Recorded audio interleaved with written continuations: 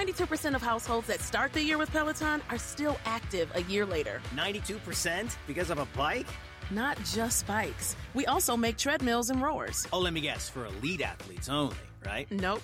It doesn't matter if you're an avid exerciser or new to working out. Peloton can help you achieve your fitness goals. 92% stick with it. So can you. Try Peloton bikes, tread or row risk-free with a 30-day home trial. New members only. Not available in remote locations. See additional terms at onepeloton.com/home-trial. What's going on, everybody? 2 shows today. You're getting 2 shows. And I don't know which one is dropping first. This one's either going to drop in the morning or the other one is. I have to figure it out. But either way, you're getting 2 shows, both on a Friday. 2 big things on a Friday. Thor Ragnarok. It's the one that started the shift in tone for the Thor franchise. It was the first one that Taika Waititi directed. And it's Chris Hemsworth. It's the thing. This is the last one before we get into our spoiler-heavy discussions of Thor, Love, and Thunder. And the REWATCH crew is back. Winston and Coy are here. And before we even have a chance to get into this, I want to make sure if you haven't already, please subscribe. So close to that 50,000 if we're not already there. Please hit that button, like, share, do the whole thing. We're trying to get to a stand-up comedy tour, a big thing tour, a Sith tour in 2023. In order to do that, we got to keep building out this audience. And we hope that you will help us do that. Download the podcast on Spotify, on Apple Podcasts, anywhere podcasts are found. And that's the show, everybody. Let's get into it. It's myself, it's Winston, it's Coy, it's Thor Ragnarok. Let's do it.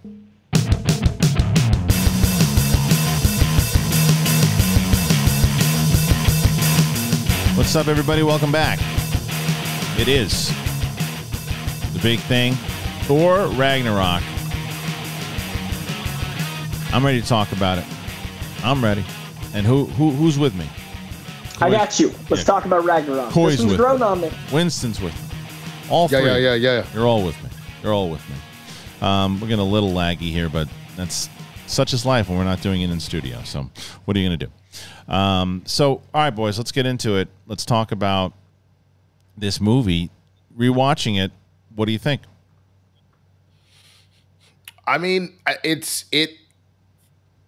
prior to seeing Love and Thunder, which obviously we have seen it at this point, but it is the best Thor movie to date for me. Previous Thor, before Thor 4. I know it's a pretty big tonal shift, but I just was never truly vibing with. I didn't like Thor as a character personally.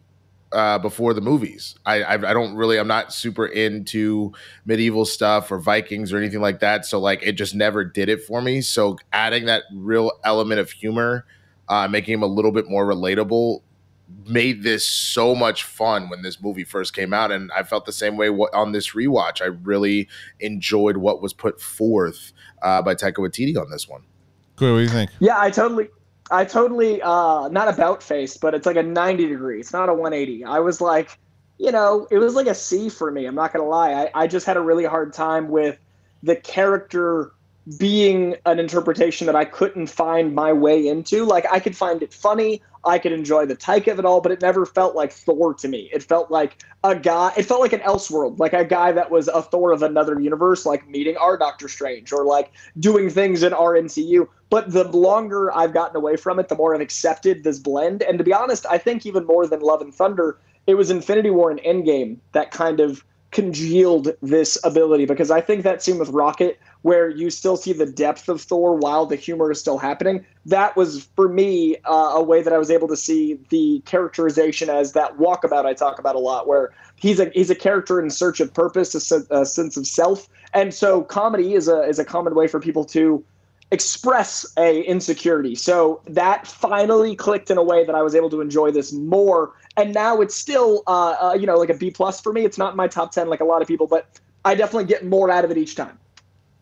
Yeah, it's tough. I'm sorry. I'm trying to. I'm getting really laggy here with this thing. So let's. I'm gonna try something and see if this works. Give me a second, because this is gonna drive me nuts, and we're not gonna be able to air this if it's like this. So I'm gonna try to do an on-the-fly thing. Let's see if it works. Okay. Give me a second. You want us to just keep talking while you're working on it? Keep talking. Well, Coy, I'm curious about your thoughts as far as, because I know you said for you that maybe the tone was slightly off. I felt like having those moments of, Odin's death, you're not the god of hammers, even Scourge, kind of having that realization of, Jesus, what have I sold my soul for? Those moments where like those elements that grounded it and kept it from getting too out there. You know what I mean? They like kept it still very realistic. You're just kind of laughing while you're doing it. I mean, what were your thoughts kind of on like the serious tone elements of Ragnarok? So when I look at the movie, I think of the action and I think of the comedy. I think of the Valkyrie scene. I think of the final bridge scene. I acknowledge the drama, but it feels so not out of left field. It just feels like they were moments of depth that felt like they needed to be there, not that they were naturalistically there. Whereas the action and the comedy felt like it was one weird Taika web. But like I think Jojo Rabbit and Boy balanced the drama and comedy a little better, and Wilder People especially. Whereas this felt like it was like, okay, we need a moment to remember who Thor is, and we're back, and Thor. So like they don't stick in my memory of the movie as well as the action and the comedy do. No, I understand that. I mean, part of the things you got to remember with those other movies you just mentioned of Boy and Jojo Rabbit, if I'm not mistaken, Boy came before, but Jojo came after.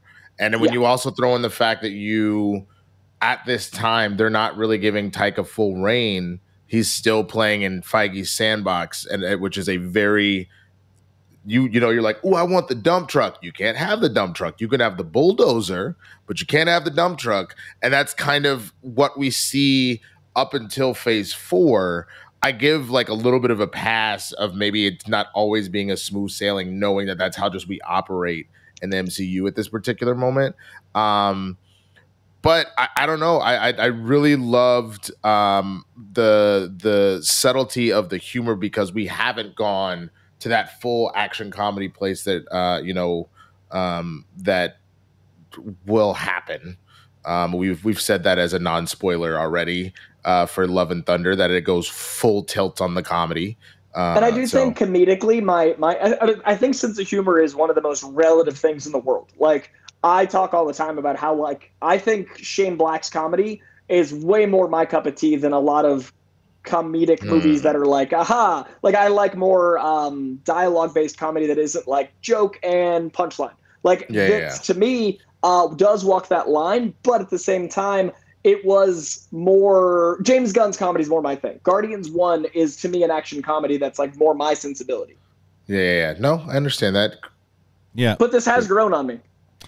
Yeah, I definitely like, I still stand by the fact that I love this one. And I like it way more than the new one hands down. I just think because of that blend that I think is there. And I think that it definitely does the major shift how different Thor Dark World is compared to this. I mean, the shift is right in your face. So like you can see when people say, hey, this is a full-on comedy compared to Dark World. Of course. I mean, there are comedic moments in Dark World, and like back in the day when like Kat Jennings was too much. It was like she's nothing. It's like it's like Citizen Kane compared to compared to when you look at it now. But I do think that it blends well, and I also think there are a lot of great moments that happen that are really serious. Whether it's the stuff with Odin, and there's these moments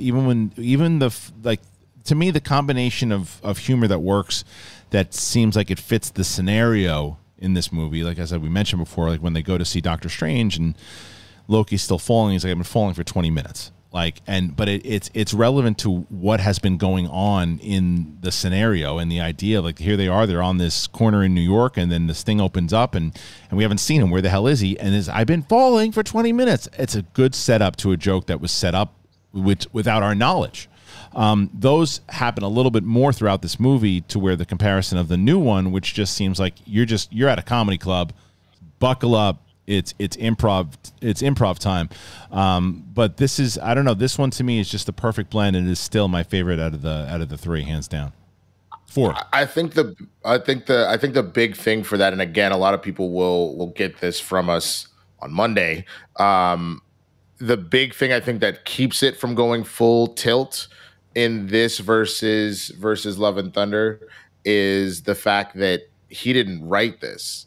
he just directed. And so obviously he had a say somewhat in what's going on being the director, but you had somebody else's voice really kind of at the core of it. And I think that knowing Taika, he has a tendency to be even further with his comedy, which you can see the elements that he directs into it. And I do think there was a fair amount of improv within that script, right? Like there was going to be like the get help, I think, is clearly Taika, or the snake story of, you know, when Mark Ruffalo and Valkyrie, they're all talking and Loki's sitting over there. Like there's definitely Taika moments where they're like, okay, we wrote 3 sentences. This is a 3-minute scene. Do the rest. And I think a lot of that works because it's Taika is going from A to C and they gave him B. My only issue is sometimes the B makes it feel like a different character than the A and the C.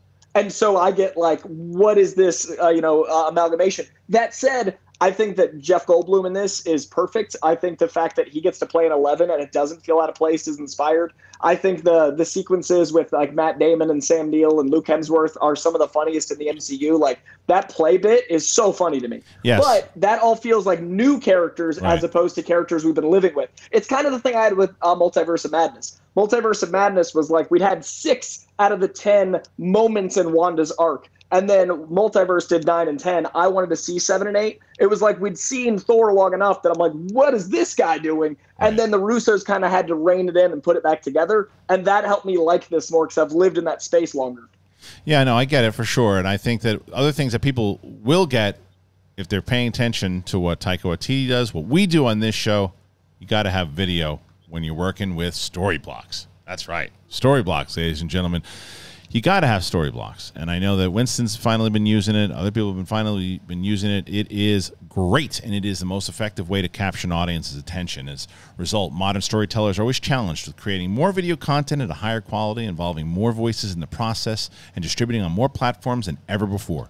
Whether it's meeting output demands, time, budget, knowledge, creative inspiration, passion, burnout, mental health, there's too many things that you have to face. Storyblocks makes it easier for you. They have a great library of content you can put together, and it makes it possible for creators to keep up with the growing demands for modern video content so you can bring all your stories to life and stop sacrificing your vision due to time, budget, or resources. Get yourself one of their plans, and you can just browse on their website and check, but go to storyblocks.com/bigthing and check out what is best for you, especially if you're trying to add new, there's competition out there, man, and you want to make your videos the best. So go to storyblocks.com/bigthing. All right, moving on, coming back. Now, I do want to give also credit to Hela. I really like Hela as a villain. Yeah, me too. I think that, we had to get to this point in the story to get a villain that kind of balanced Thor, because Loki, obviously, the relationship with them is incredible, but that wasn't really the full villain in the Thor movie because that led to Avengers. And then we all know Malekith didn't work. So this was really nice to feel like there was a villain in a Thor movie, and I think that elevates it a lot. Winston, you weren't on board last time. Are you still on board? I'm not. I'm just not a big Hela fan personally. I think that Cate Blanchett is a phenomenal actress, and I think that what she did was great. For me, when we're in the middle of the Killmonger era, we're about to gear up for Thanos. She just rang kind of boring. I think there was an interesting element of, Odin was trash and he just kind of left me for dead. Right. But when she came on, she was a step up, like a massive upgrade to Malekith. Like, let's not even pretend that. And obviously you didn't, it was Loki in the first one and his mischievous nature, but we didn't get to see real full Loki until Avengers. But I think that she, for me, is... At this point, before Love and Thunder, she's better than Malekith, but not even touching a candle to Loki.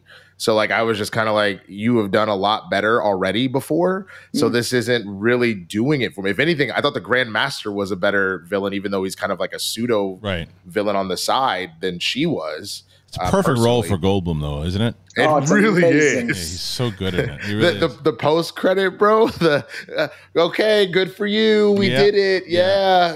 Somebody has to be, revolted against, and we all did a great job here today. All right. Dude, the prisoners with jobs, like, holy crap. Like, what a dark joke. It's true. Well, the other thing that I think that works really well is the Loki's nature throughout it, right? Like the fact that he's still trying, no matter what, throughout the whole movie, still trying to get Thor. Like he's still trying. Like the whole time, it's like, you scumbag. It's like every single time Thor tries to do something, he gets betrayed.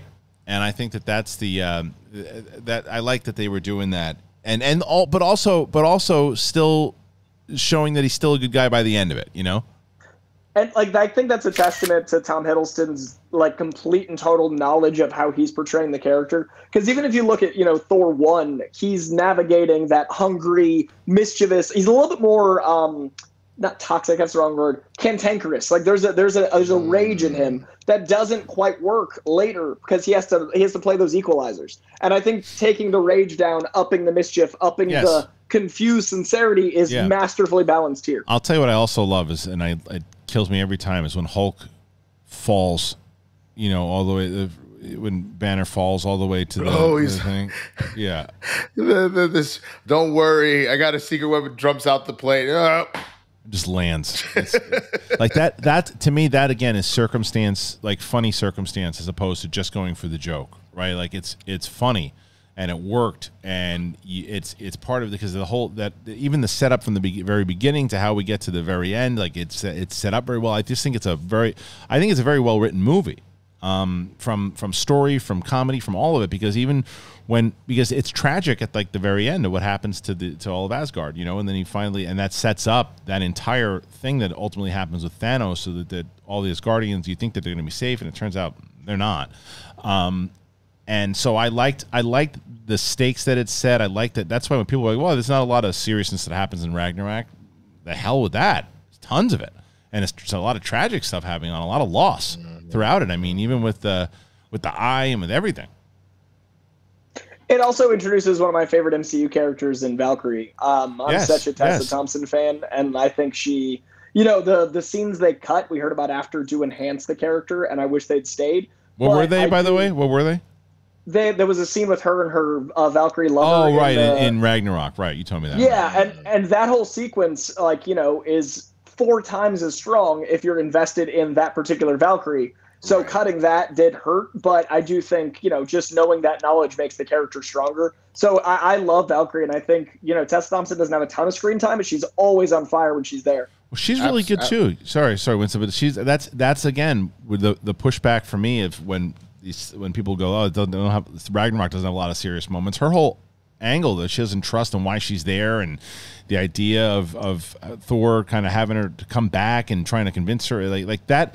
I mean, yeah, he's kind of hitting on her in the beginning and all those things, the way that plays, and there's humor involved in it. But I still think that that's why the balance to me is just there in this movie all the way through. Even when he meets Korg, like the stuff that Korg's and what he's gone through. Yeah, the loop. Yeah, it's hilarious. But again, Coy plays into the circumstance of where it is. C structure. Yes. He gets the B, and I think that works for this movie very well. Yeah. And I also we mentioned Valkyrie, but I also think this is the best of the 3. Heimdall gets to be the character that I know Heimdall to be. Like, we get the warrior elements, we get him like battling, we get him actually having like his own arc. Right. And I really do think that the writing of the movie allowed these characters, even with the comedy, to be closer to the comic book. Yeah. No, I'm right there with you. I just wanted to say about Tessa Thompson and Valkyrie, just the fact even that I'm glad that the very least what they kept was the kind of flashback sequence of her in that big battle with Hela and how all the Valkyries except for her got slaughtered, and essentially how she's gone into such a deep depression. She's just constantly drunk. Like that, right. She is now just a random drunken bounty hunter because of what has happened to her. And I think that was really well crafted how they did that. Are those scenes they talked about, are they deleted scenes? Because I never really explored the extras to see. Yeah, there was a sequence where the Valkyrie that we see shot is her lover. And so we see that is a moment that's not just losing one of her soldiers, but losing her love. And that, furthers the sense of loss that she carries throughout the film. It also furthers the connection to the Valkyrie beyond just like anonymous soldier. And I love those sequences because they look like the side of a van. Like they've got that 70s metal album cover, like the 60 frames per second drips. But that's what I thought. But that's what I thought this movie was about. This whole movie's about loss.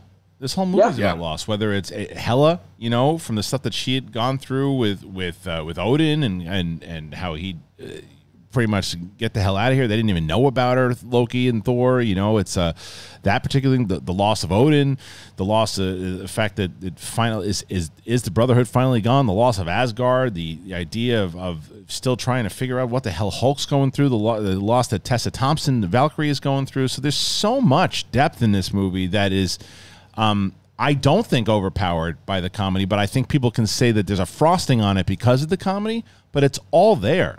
It's all there, and that's why I think that I think this is one of my favorite Marvel movies, not just Thor movies. This is one of my favorite ones because of that perfect blend. No, absolutely, and you're exactly, you nail on the head with about it being lost, just from the standpoint of, even outside the comics, if you just look at the term Ragnarok from like Norse mythology, is specifically about a giant battle, the foretelling and death of a bunch of Norse gods, and the flooding of the world, like the destruction of the world. Right. So like when you have that, that's literally what happened. Odin dies. Thor sort of through his eye, though you're about to lose both Heimdall and Loki essentially immediately after this movie is over. Asgard is completely destroyed. Like everything that was foretold about the destruction of everything essentially happens through the course of this movie. And so to also, and I think that that's the element of why I like Taika at the helm of both this and Love and Thunder, why I love him in Jojo Rabbit.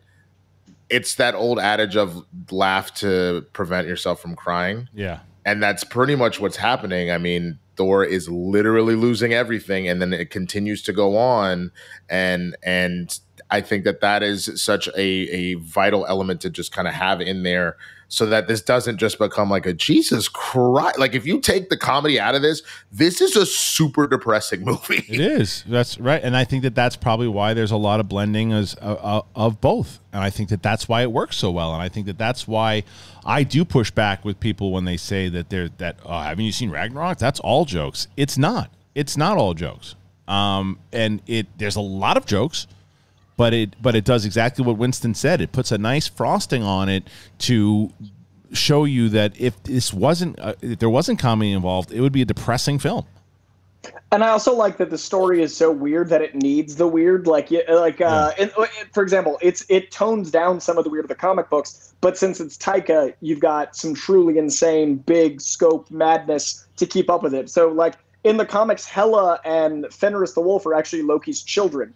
So he's got like a wolf child, and he's got that crazy goddess of evil children. So instead, they make it a family element. They make it like, the wolf is responsible for part of Ragnarok and defense and all those things. So I think they play with the mythology really well with the comedy. It does. And when Hela comes in, because even, and I don't want to get into spoiler talks for the new one, but like I feel like the reason why Hela is such an effective villain, like she comes in, she's ruthless, and she's like she wants to destroy Asgard. She's taking out people left and right. You see people that are going and dying, people that we've known, and see you later. That's the end. And because what's his face? Shazam. Zachary. Yeah. Like so, like it's.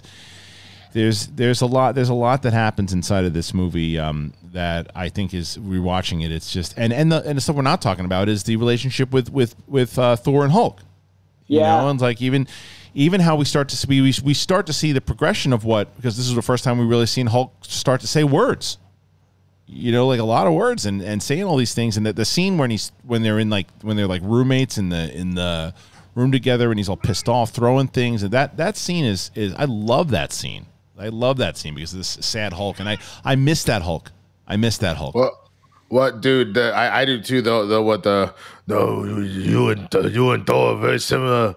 The Hulk is like big fire. You like water, and it's like, well, no, we're both actually like fire. And it's like, but Hulk bigger fire, much bigger fire. Right. Yeah. That is a Hulk I am very familiar with from different series of him. Right. That he isn't just screaming Hulk smash all the time, that he can hold a conversation. It's kind of broken. Yeah, but it's like a little conversation. He's like a 3-year-old or 4-year-old. Yeah. And I love that. And I think that's I miss that Hulk. I hope I hope that Hulk comes back. It'll be interesting to see where they go with She-Hulk and Abomination, because we've seen like She-Hulk, Abomination, and Hulk are all in that new show. So we're about to get like in August what our Hulk will be. Mm-hmm. Yeah. Like that's soon. I didn't realize how soon that was until I realized we were mid-July. Like that is a month away. Yeah. She-Hulk's like 3 weeks out. There's a ton of stuff. I mean, look at it, man. We're in what? So, Coy, what do we have? By the way, before I even asked that, I'll come back to it. We were wrong when it came to Chris Evans, by the way, last week in how many appearances? We was forgot. It 9, I thought? It's in a post-credit scene in Captain Marvel. Apparently, we forgot about too. Oh, I'm still forgetting. It's, if I remember, the post-credit scene is actually a scene in Endgame. You know how some post-credits Bucky is trapped. So it's directed by the Russos. It's the scene where Bucky was trapped. I thought the scene was the one where Thor shows up. It's essentially the scene in Endgame where Thor summons the hammer, and then she doesn't flinch, and he goes, "I like her." I think you're right. Yeah. I was thinking the Civil War scene they put in another movie way back in the day. There's a lot of post-credit scenes, but yes. Yeah, so that's probably the one. Who knows? Anyway, so what was I saying before that? I had something. The question as far as TV shows go. So we have Ms. Marvel that's on right now. Wraps up this week. The finale's on Tuesday night at midnight. And then Thor is out currently. And then in a few weeks, we've got She-Hulk. And then in October, nobody's talking about Werewolf by Night. We're getting a horror show on Disney Plus. Animated. Or a horror movie. Animated, right? I don't know. Oh, really? I haven't. Okay. I literally, it's directed by Michael Giacchino, the composer you love. Okay, so next year we've got Loki 2. They're already filming that. Yep. We've got Guardians 3. Guardians 3. What if the Guardians Christmas special is this year also? Yep. But next year that's all we really know, right? Loki. We're probably going to get more announcements, I would assume, at Comic-Con about what's coming out next year for TV, I would assume. Yeah, I think we're getting Ironheart next year. I think we're getting Secret Warriors next year. Okay. I know more, like the TV slate seems stacked, but like Secret Warriors? Ant-Man Quantumania movie theaters next year. Oh, that's next year, yes. Ant-Man is February. Yeah, so yeah. Ant-Man and Black Panther's in November. All right, so I still can't believe that movie is coming out this year. I know, it's crazy. It's crazy. But let me ask you guys this, because this is a conversation I've had. I had it with Roxy. I had it with Ben Bateman. I have it with you guys now. Phase 4 of Marvel right now. I know that we're going to get more of a question or more answers supposedly from Feige at Comic-Con, but this phase to me is I don't know if sloppiest is the word, but it's definitely not as strung together as well as the previous 3. Like, I don't know what the hell the overall story is thus far. I don't know who connects to who. I don't know how Thor and Doctor Strange are involved with each other anymore. I don't know how Loki is involved with any of this with his series. The WandaVision was just kind of negated a little bit from multiverse, and it just seemed, and Shang-Chi to me has the best story character, but like, where's he going? How do the Eternals fit into all of this? It seems like a big old mess.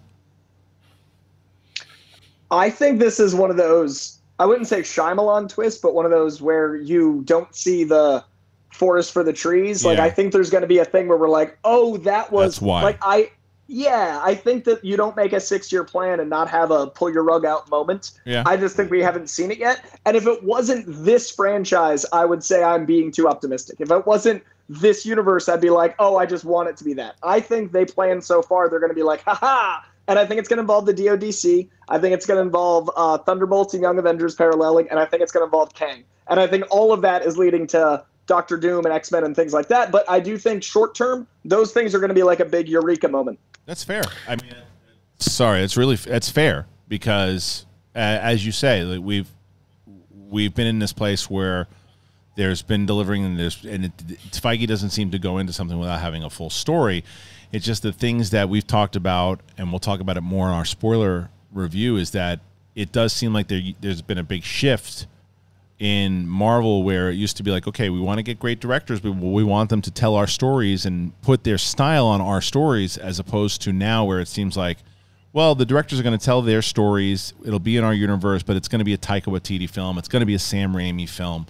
And whether you like that or don't like that, it is a shift in the way they've been doing things. But Winston, what do you think? Do you think that this is going to happen?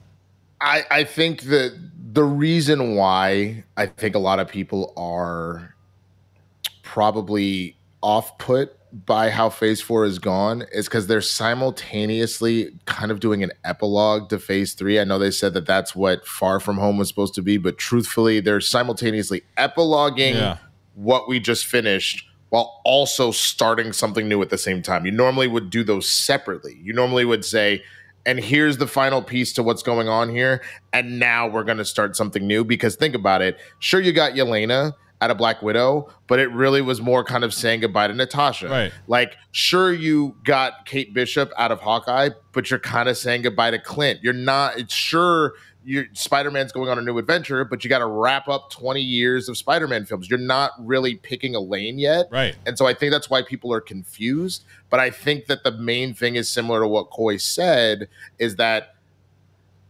Feige has been, and this team has been so focused on making sure this stuff works properly before. They clearly have a path, and they've left cookie crumbs all over the place for us to know what's coming.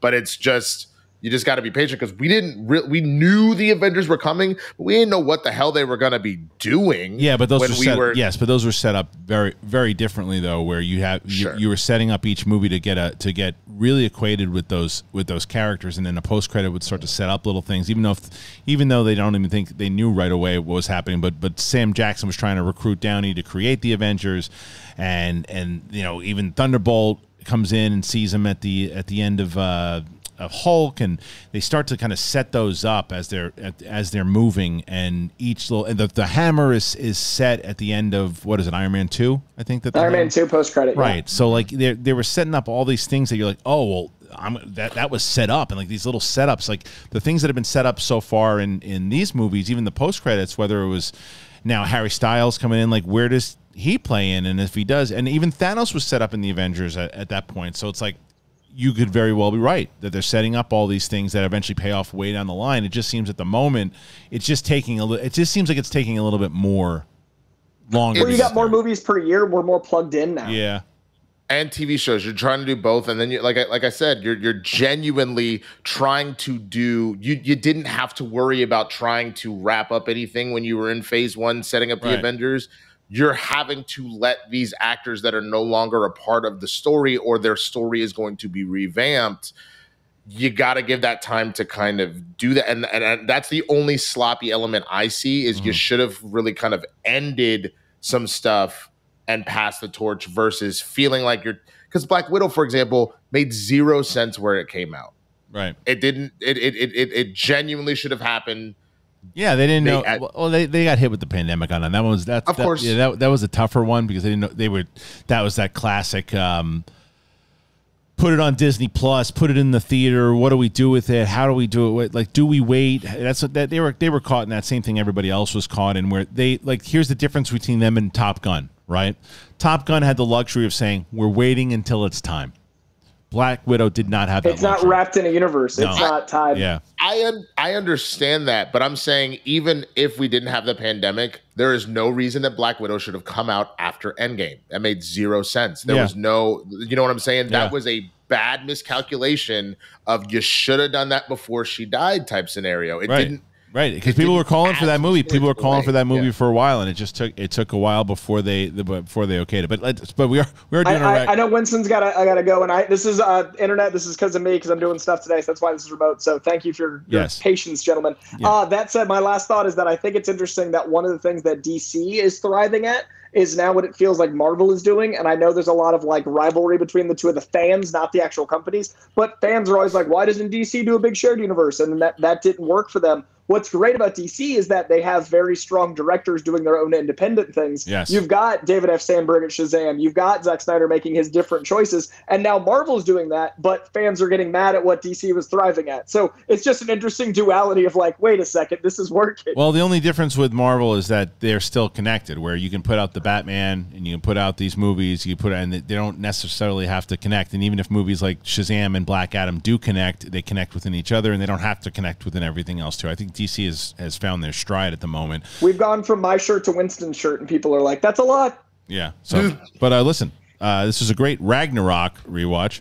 For the first 25 minutes, and then but either way, we do have a full spoiler, and it's okay that it's a little shorter today because, like I said, there's 2 episodes up on Big Thing today, and we will have a full spoiler with the 3 of us for Thor: Love and Thunder. I'm going to put my spoiler review out, my own. You'll have that on the weekend. You'll have ours on Monday, the spoiler discussion, and then on Wednesday, Sith Council. On Thursday, Big Thing with myself, Roxy, and Brett. On Friday, we're not going to have a rewatch because Josh Robert Thompson is going to be on the show, and it'll be myself and Josh kind of shooting the ish, and then the crew will be back. Myself, Coy, Winston, and we'll figure out a little more things to do. We'll be back on Fridays.